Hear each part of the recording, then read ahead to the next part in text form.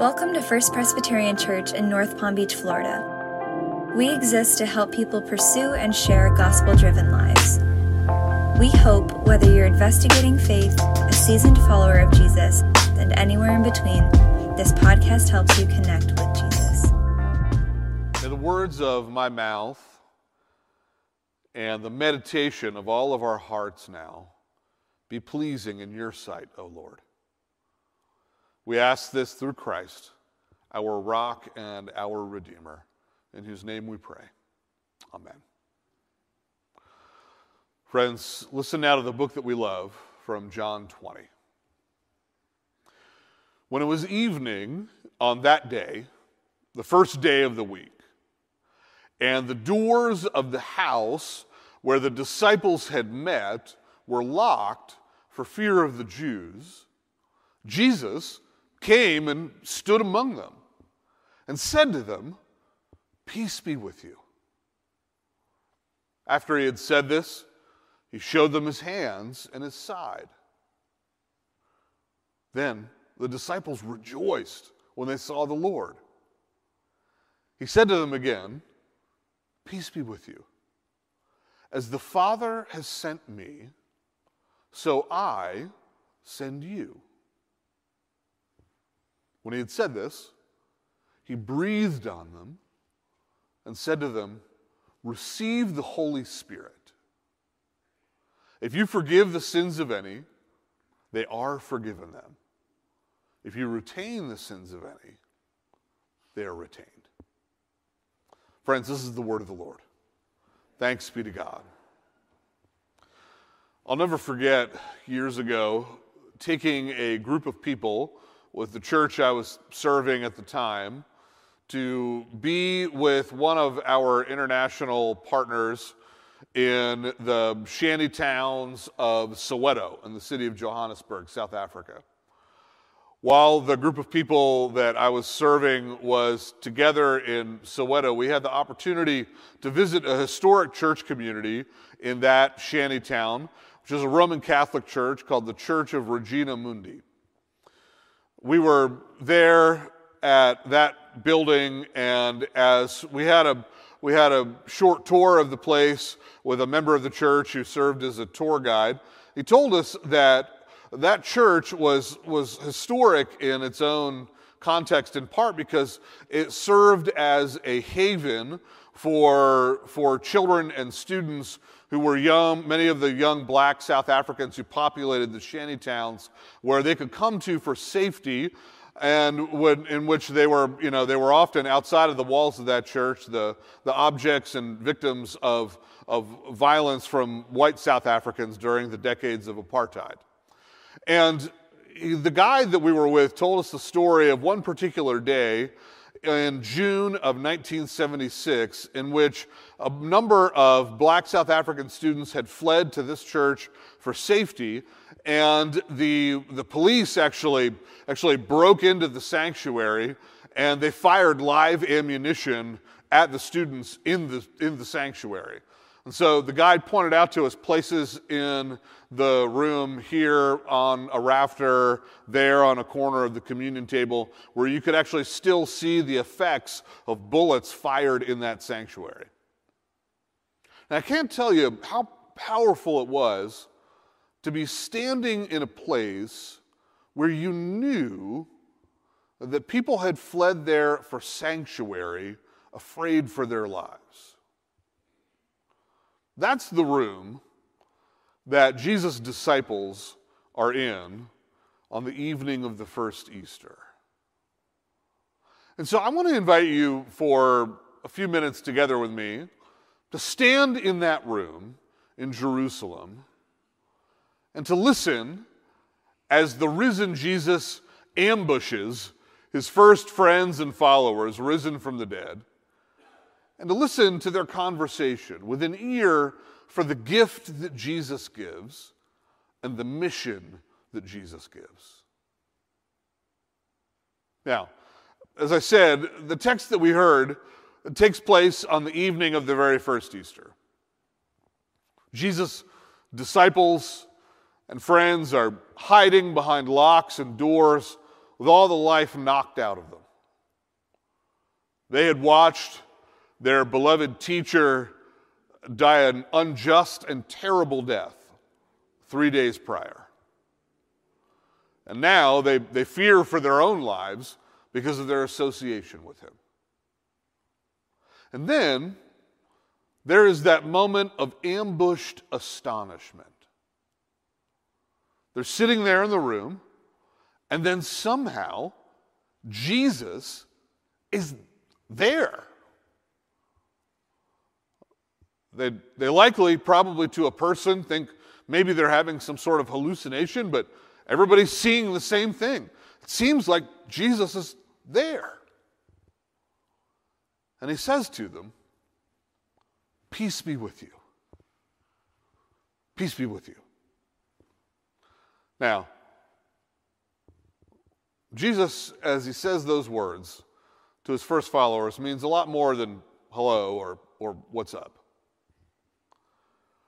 As he says to them, "Peace be with you," he shows them the wounds of his hands and his side. These are the first and most basic documents of Jesus' resurrection.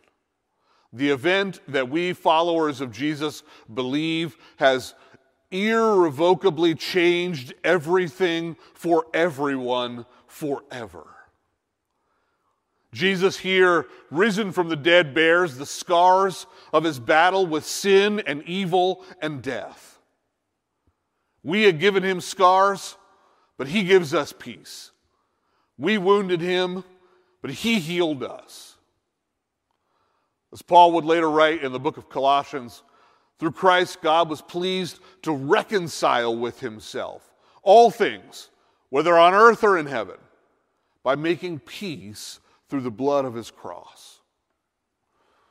That word peace, it calls to mind for the Jewish people who first heard those words from Jesus, the Hebrew concept of shalom, which means a lot more than just ceasefire. It means something more like wholeness, wellness. The point is that thanks to the death that Jesus suffered and the resurrection that he had just achieved, God is now giving that frightened room of followers and the entire universe shalom, wellness, healing. As a medieval follower of Jesus named Julian of Norwich will put it in her writings, thanks to Jesus and those scars, now all shall be well, and all manner of things shall be well. So I want to invite you, as we reflect on this passage to begin with, to see those scars for yourself. To bring to those scars and to the risen Jesus who bears them, not just to those followers, but also to us and to the whole world. To bring your own anxiety, your own fear and terror, your own shame, the lingering guilt in your own story. And here Jesus offers you the gift that he gives the world because of his death and resurrection. Peace. This is the gift that Jesus gives. Jesus gives us this gift so that we might come to share in the mission that we hear him offer to his first friends in this room as well. Jesus says to that room of confused, overjoyed, and still terrified followers, "Just as the Father has sent me, so I send you."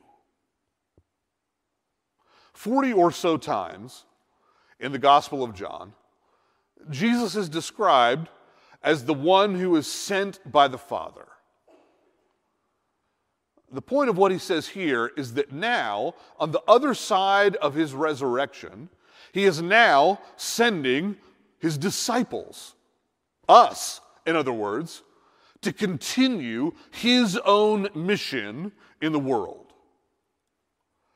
As the Father has sent me, says Jesus, as the Father has sent me to show the heart of the living God to the world, As the Father has sent me to forgive those thought to be beyond the pale of God's concern or love. As the Father has sent me to bring healing to the sick. As the Father has sent me to feed a hungry world. As the Father has sent me to love the most unlovable. As the Father has sent me to lavish God's forgiveness on the whole world, even at the cost of my own life. As the Father has sent me to retain sin, to absorb the sting of the world's evil and heartbreak and death and not sting back. As the Father has sent me, so I send you, says Jesus. In mirroring fashion, Jesus sends us, his frightened friends, to do the same. The Father sends the Son sends us. Jesus, as he commissions us to this vocation, he gives us a share of his own life.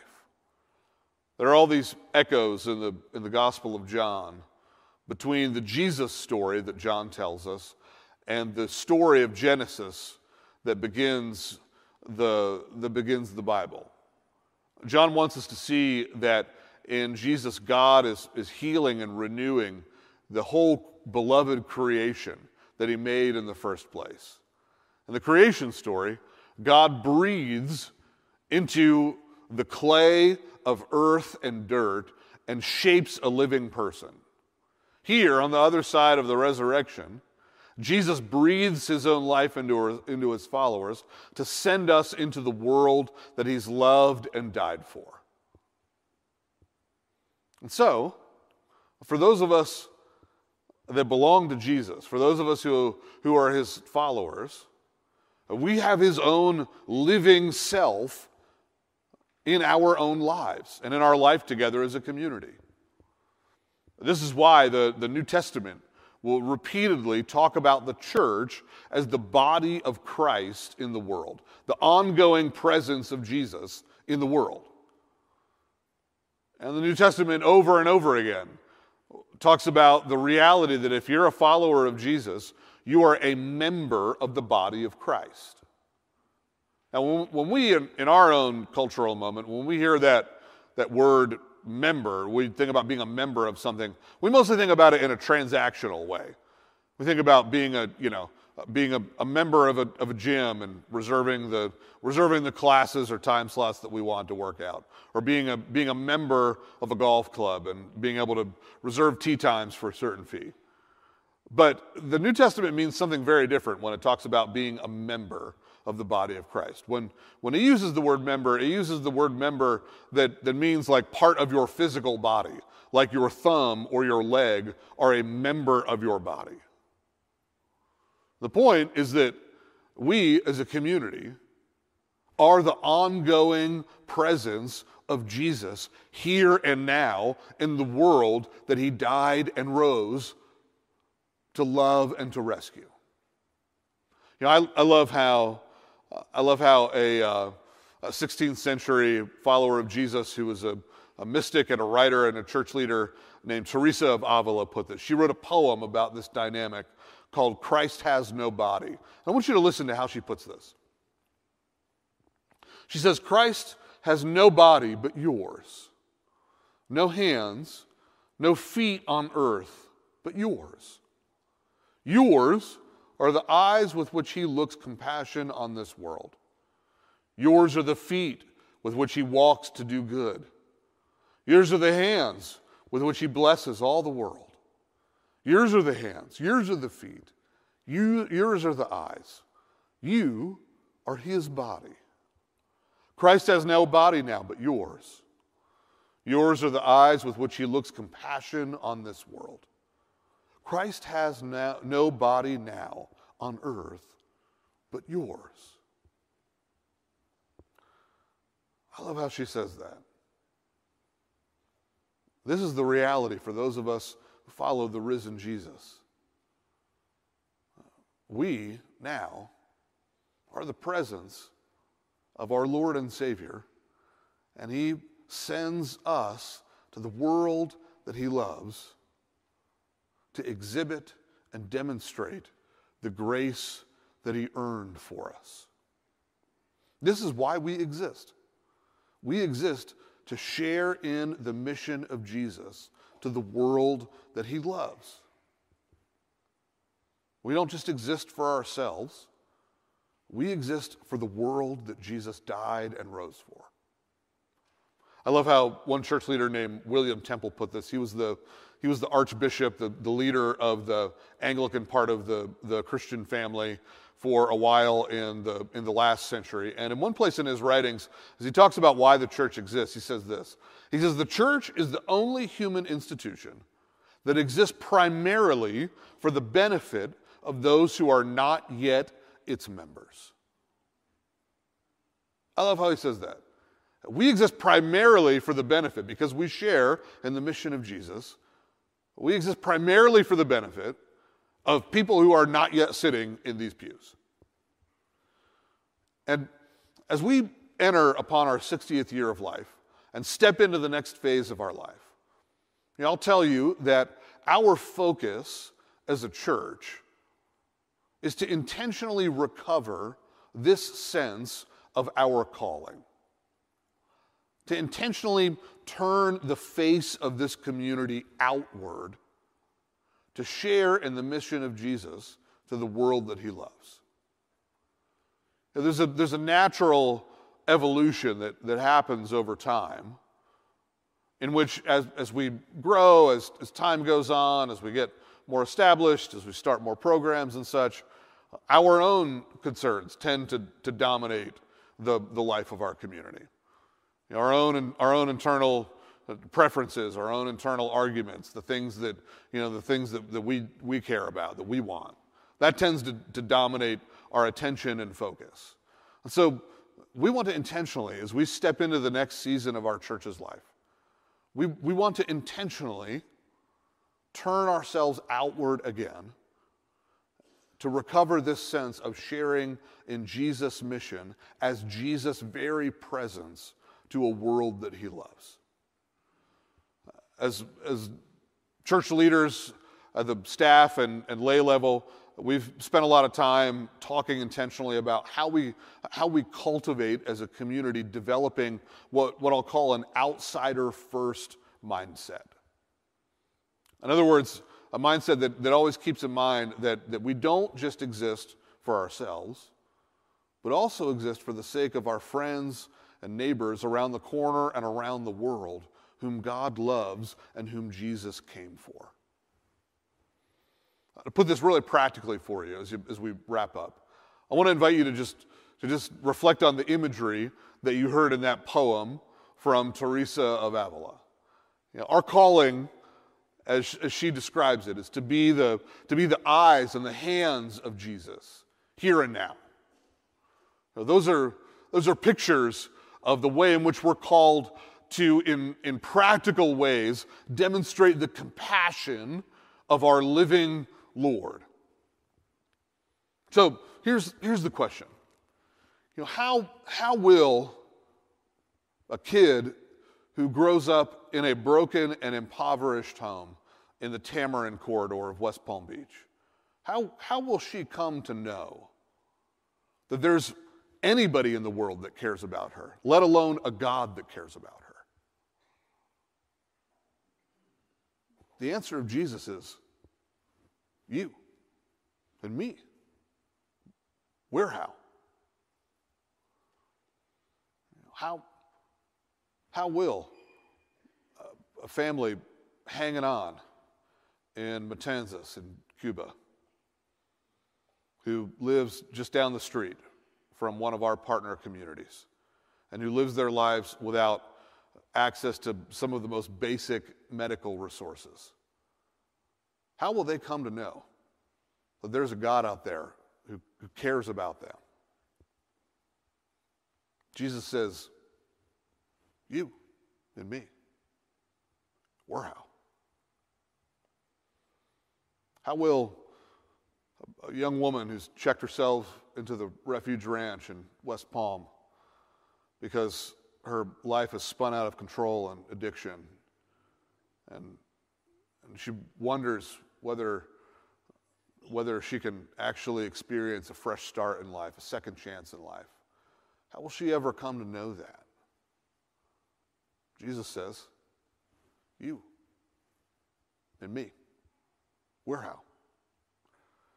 Jesus says when you, in practical ways, exhibit my compassion and care, when you do these things, because my living Spirit is in you and working through you in a mysterious way that you might not even notice all the time, when you do those things, I'm doing those things. This is our vocation, to be here and now, the feet and the eyes of Jesus' compassion. Jesus calls us in the imagery in that poem to be his feet, to be willing to go around the corner and to go around the world, to serve his loving purposes and to bear the good news of his grace.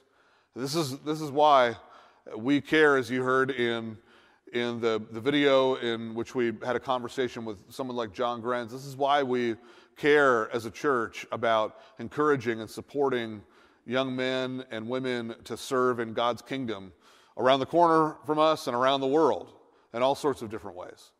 You know, this is why, and this will be a little bit of a spoiler alert that you'll hear more about next week, but this is why as a church community, we're going to celebrate our 60th birthday, not only by just throwing a great party, but actually investing in starting 2 new communities of Jesus. One in the city of Athens, where we've supported a church for the last 10 years. They're about to start a daughter church community, and we're gonna support them as they start. And another around the corner from us, up in the Jupiter to Cuesta area. We'll be talking more about this next week, but we're gonna support and encourage and provide financial support and serve together to see a new community of Jesus started in the Jupiter and Tequesta area. Why are we doing that? Because we see ourselves as called to be the feet of Jesus here and now. We're called as well to be the voice of Jesus. As our lives are transformed by the living Jesus and his grace and love, he makes us his own voice to tell his story to our friends and neighbors that also need his grace and love. We want to be intentional about this as a community as well too. Yeah, this is why, as a community, we've over the last season of our life worked a lot on cultivating what I'll call a gospel hospitality culture. A culture that recognizes that we want to make it normal that we're welcoming our friends and neighbors who also need Jesus' grace and love into this community on a regular basis at every level of our life, in our worship, in our groups, and the various programs that we do. This is why we do that. Because we're called to tell the story of Jesus' transforming grace and love for our friends and neighbors who need that same grace and love that we do. I had a conversation with a gentleman after I had been here for several months after one of our services who said to me, he said, listen, I haven't been to church in like a long, long time, and I came here today and he said this, he said, it seemed like you guys knew that there would be people like me here today. I love that. And that's true. This is good news, I hope, if you're somebody for whom you're here today kind of dipping your toe in the water. You wouldn't really consider yourself a church person. Your life has been a train wreck. If that's you, good news. We are the place for you. This is a church for people who aren't church people. This is a church for people who have made a wreck of their lives in all sorts of ways, and yet are being changed and transformed by Jesus' love and grace. When I was in the sanctuary of that church in Soweto, and our group was making our way towards the exit doors of the Church of Regina Mundi, there was a woman in our group who stopped the tour guide and asked a question as we were preparing to exit about a statue of Jesus that stood right by the doors to enter and exit the sanctuary. She stopped the tour guide and asked why the statue was there in the shape that it was in. And as soon as the rest of our group stopped and looked at the statue, we also realized why she asked the question.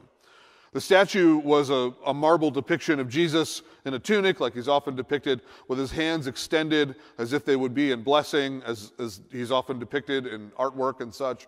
But here was the catch. He didn't have any hands. Both of the parts of the marble statue that would have been his arms and hands from the elbow down were gone. They were both missing.